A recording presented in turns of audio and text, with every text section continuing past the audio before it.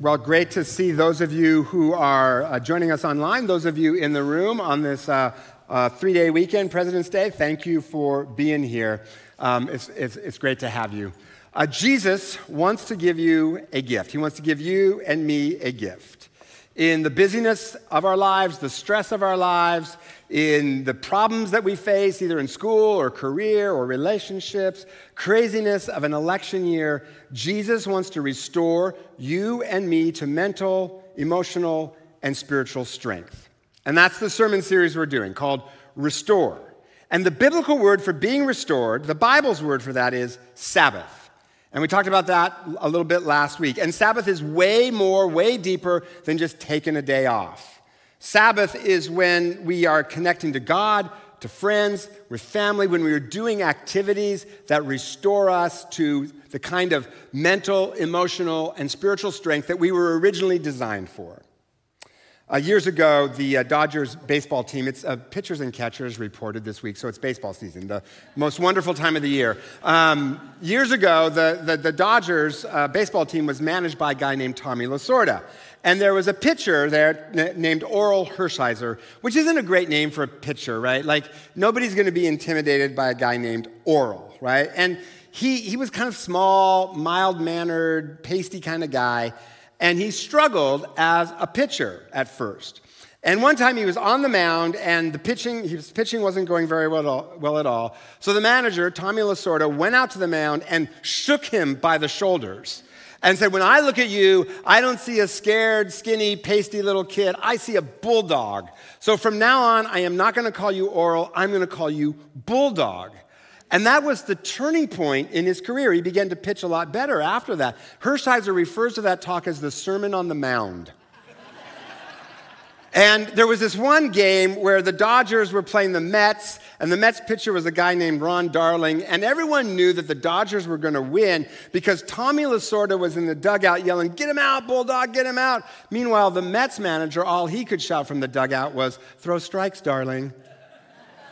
Jesus is like Tommy Lasorda. He can make us bulldogs.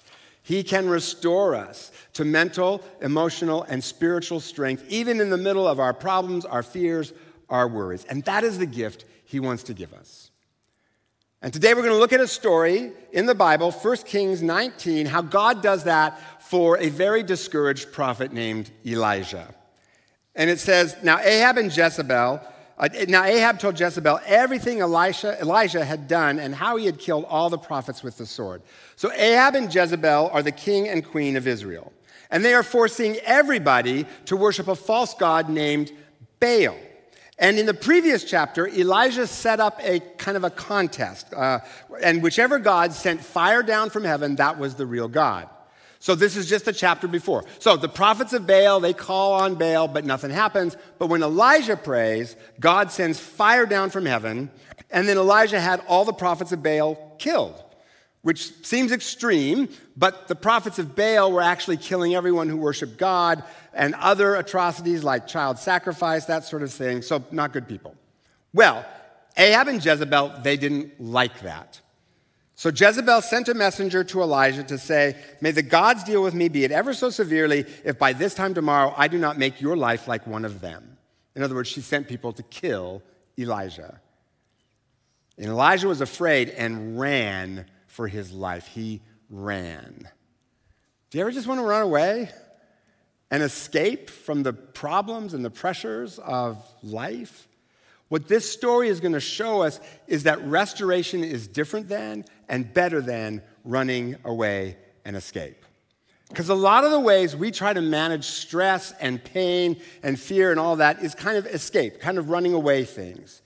You know, scrolling through social media endlessly to just kind of numb ourselves, or binge watching some show, or buying a new something, a new car, new kitchen, new something, right? Always looking forward to the next vacation. And none of those things are bad, and some of those things are even good, but they aren't the same thing as being restored to our original design, the way God wants to restore us. And in this story, Elijah could basically write a book called How to Get Discouraged in a Few Simple Steps, because he basically does almost everything wrong, right, to get more and more discouraged. So I want to talk about what does Elijah do wrong to get discouraged, and then how does God restore him? And in several ways, all of which will begin with the letter R. And the first step in Elijah's book on how to get discouraged is forget what God has done in the past. Okay, just 24 hours earlier, God sent fire down from heaven. If you are a prophet, that is a career high. Okay, that definitely goes on the resume. That definitely goes on the college application. Called down fire from heaven in my junior year in high school, right? You're getting into that college. So you would think that after that, when Elijah heard that the queen was trying to kill him, he would have said something like, oh, please, tell it to the hand. I just called fire down from heaven. But just 24 hours later, he's discouraged, exhausted, running away, wanting to escape. And that happens sometimes, right? Sometimes things are going great. You know, work is great, and then it's not. The relationships are going great, but then it's not. Sometimes things can be going great, and then suddenly they're not. First half of the week, awesome. Last half of the week, not so awesome. This week, someone reminded me about a time when I was preaching and I was trying to say the phrase English versions of the Bible, but instead I said English virgins in the Bible, and everyone was like, you all paid attention, that's for sure. And for the next week afterwards, people kept saying, Scott, I'm a little confused about translations. Do you think the New International Version is the best one? The week was going so well this week until I was reminded of that. And when that happens, we get discouraged. And when we get discouraged, it is easy to forget what God has done in the past. So the way God restores us is to remember. Remember the hard times he's brought us through. Remember the good things he has put in our lives, like friends or family and other things, right? And there's the command to remember is all throughout Scripture. Remember. Then it says, Elijah came to a broom bush, sat down under it, and prayed that he might die. I have had enough, Lord. Take my life. I am no better than my ancestors. So here's the second way, really good way to get discouraged, and that is wear yourself out. Elijah's exhausted, challenging kings and queens, calling fire down from heaven. That's hard work, right? And some of you are discouraged, worried, anxious because you're just doing too many things. Job, school, work, sports, whatever it is, volunteering for too many things. Maybe even here in this church. And yes, it is good to volunteer to be part of Jesus' rescue mission. That gives us life. It's good to do that. But one or two things, not too many things. Elijah here says, I'm no better than my ancestors. Well, who asked you to be? Who asked you to be? Nobody. God didn't. What have you taken on that God has not asked you to do? What might you have taken on that God has not asked you to do? Then the text goes on. Then he lay down under the bush and fell asleep. Sleep matters, right? All at once, an angel touched him and said, get up and eat. He looked around, and there by his head was some bread baked over hot coals and a jar of water. So this is the second way God restores us, and that is through rest. It's just that simple, rest. The angel shows up. What's the first thing this angel does with this despondent prophet? Does the angel show up and say, fear not? Nope. Does the angel show up and say, I bring you good news? No. Does the angel say, do you want to talk about it, Elijah? No. The first thing the angel does is he makes Elijah sleep, and then he cooks him some food. He doesn't say, this is your fault, Elijah. You haven't prayed enough. You don't have enough faith. Have you pled the blood of Jesus? Have you confessed your sins? Those are all good things. But Elijah also has a physical nature. And Christianity is unique in that it takes our physicality seriously. Most religions say we have a body and a soul, and the only thing that matters is the soul, not the body. The Bible does not share that worldview.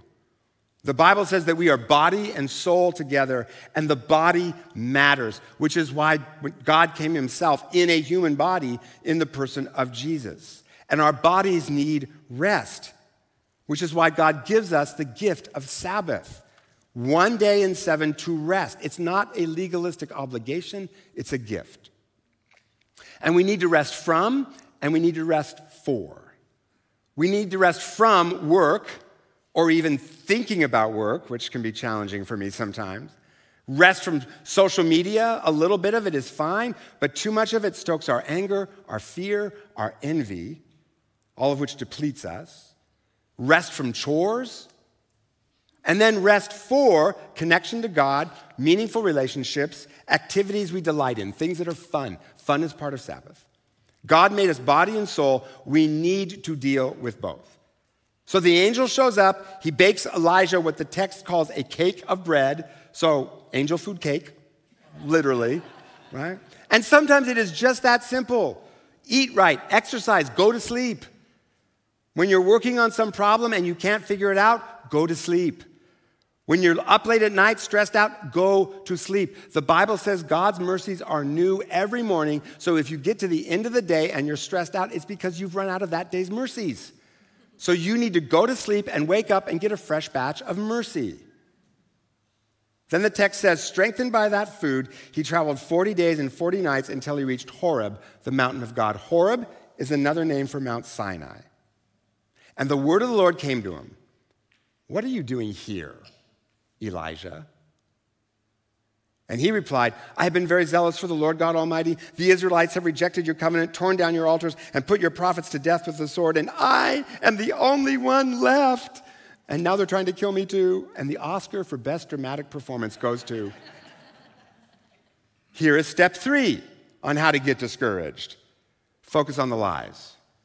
It is true that the queen is trying to kill him. But it is a lie for Elijah to believe that that means God is not working in his life. It's also a lie when he says, and I'm the only one left. It's also a pity party. But it's also a lie because in just a few verses, God's going to say, yet I reserve 7,000 in Israel whose knees have not bowed down to Baal. In other words, there are 7,000 people on your side, Elijah, and you can kind of see Elijah going, okay, well, other than them, I'm alone. He's focusing on the devil's lies, that because things are hard, God is not at work and he is all alone. So the way God restores us in that situation is to replace the lies with God's truth.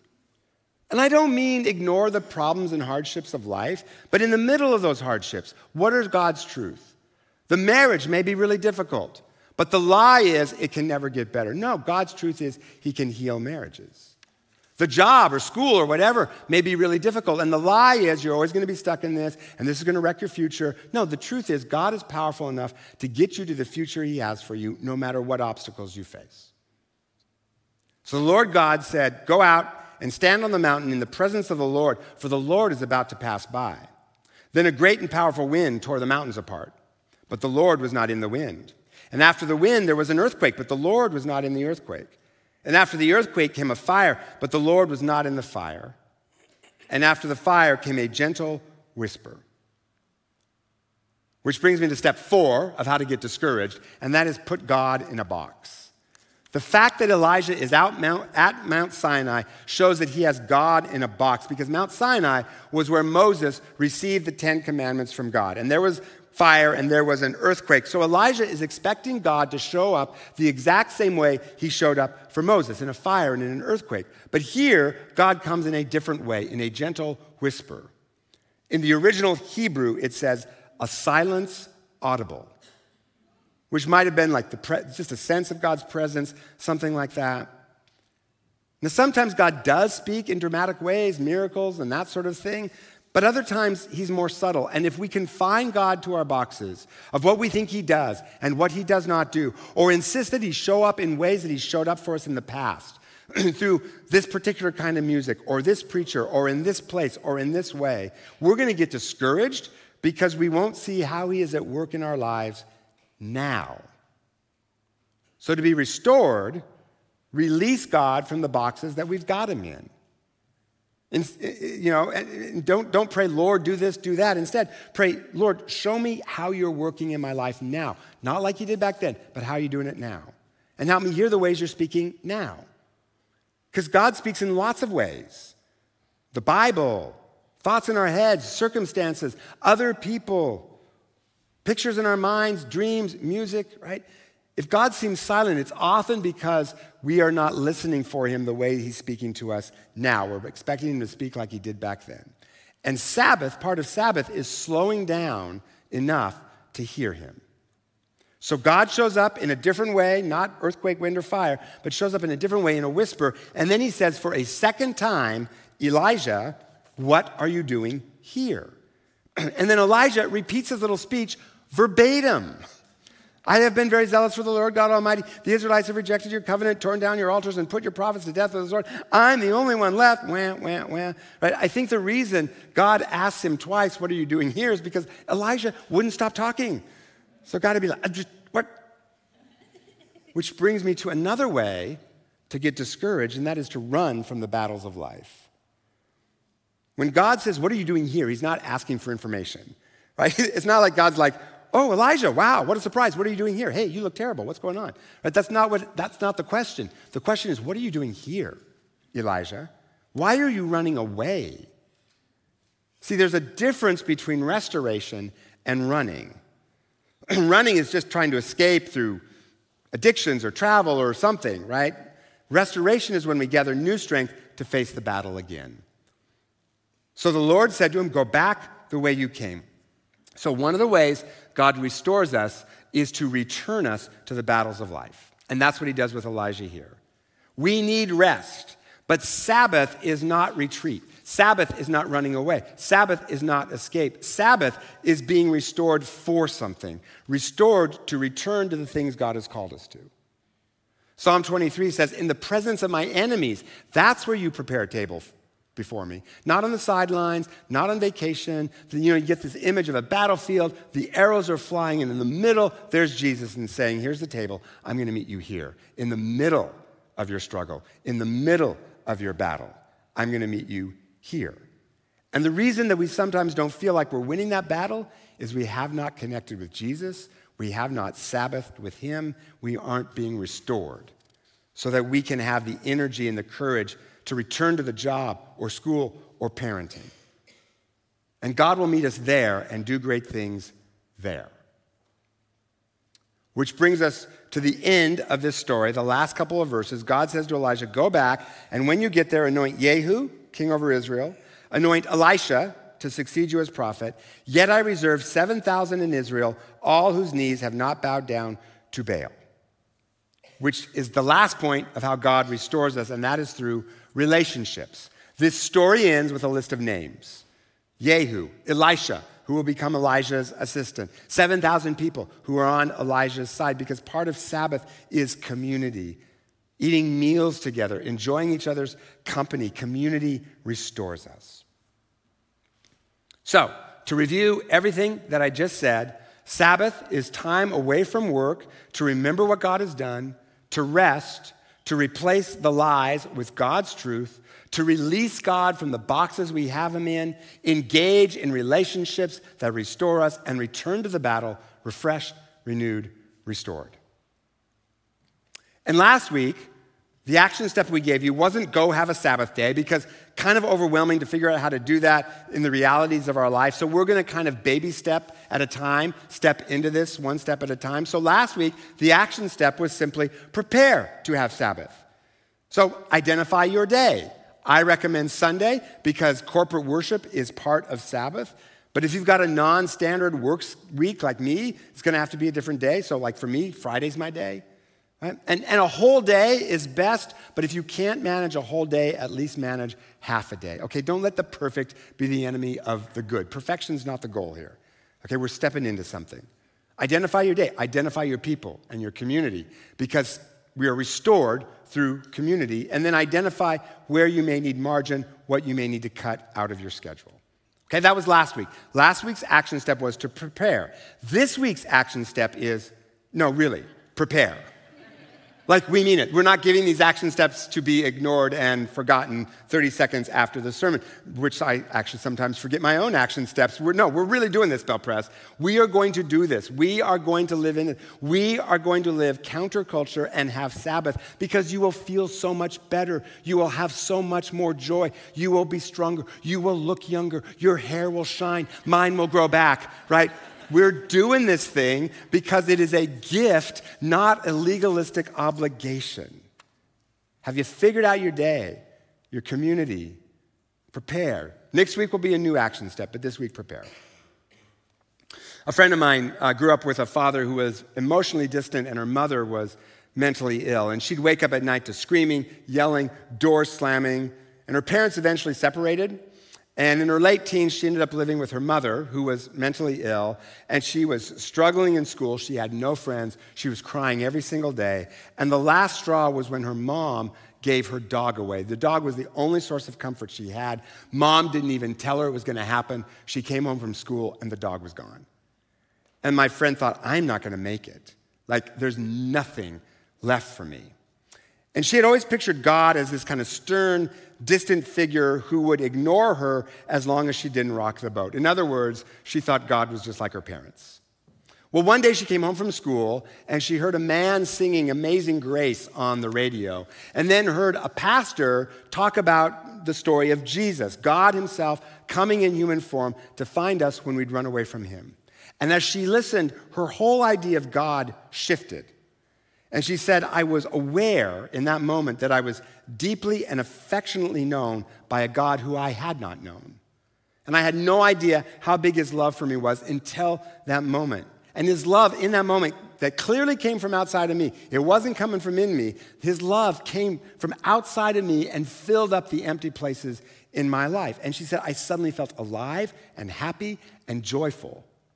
She said, I stayed up the whole night reading the Bible, and it just came alive to me, and I kept praying, and I kept saying to God, I love you, God. I love you, God. I had so much joy from nowhere at all other than connecting with Jesus. Okay, that's Sabbath. She connected with Jesus, replaced the lie that she was not loved with God's truth that she was, released God from the box she had him in, that he was just like her parents. She rested in him, and that restored her to be able to begin to face some of the steep challenges she had in her life. And in fact, that Sabbath moment, she says, was the moment that changed her life. From there on, she began to Sabbath regularly, connect with Jesus regularly, and over the next few years, began to heal from some of that childhood trauma and gain confidence and courage and hope. After college, she worked as a mental health professional, and then later she became a pastor, and now she leads a church. All of which started with that first Sabbath and everyone after that, where God restored her to who she was created to be. Sabbath is not a legalistic obligation. It is a gift that Jesus wants to give us. So get ready and get prepared. A pastor I know told me that people in his church send him stories from their lives to use as sermon illustrations, which is the nicest thing you can do for a pastor, by the way, just saying. But it's a really small church, and so when he tells one of these stories, everyone's trying to figure out who it is in the church because it's a small church. And he said one day he quoted the poet Henry David Thoreau, his saying, most men live lives of quiet desperation. And a woman in the front row nudged her husband and said, oh, listen, dear, this one is you. Like, okay, God does not want us to live lives of quiet desperation. He wants us to live lives of perpetual restoration. And when we Sabbath with him, in the words of the prophet Isaiah, we renew our strength. We rise up with wings like eagles and we soar because he gives strength to the weary and power to those who rest in him. So Jesus, help us to do just that. In a culture that has too many things and too much stuff and too many activities and too many demands, Lord, help us to set aside time to connect with you. And when we do, that we experience your presence. Jesus, even as we sing one more song, even as we go from here, help us to go resting in you. Help us to rest in you the rest of this day and be restored and renewed to the people that you created us to be. We can't do it on our own, so Holy Spirit, come and connect us to yourself and restore us. Pray this in Jesus' name. Amen.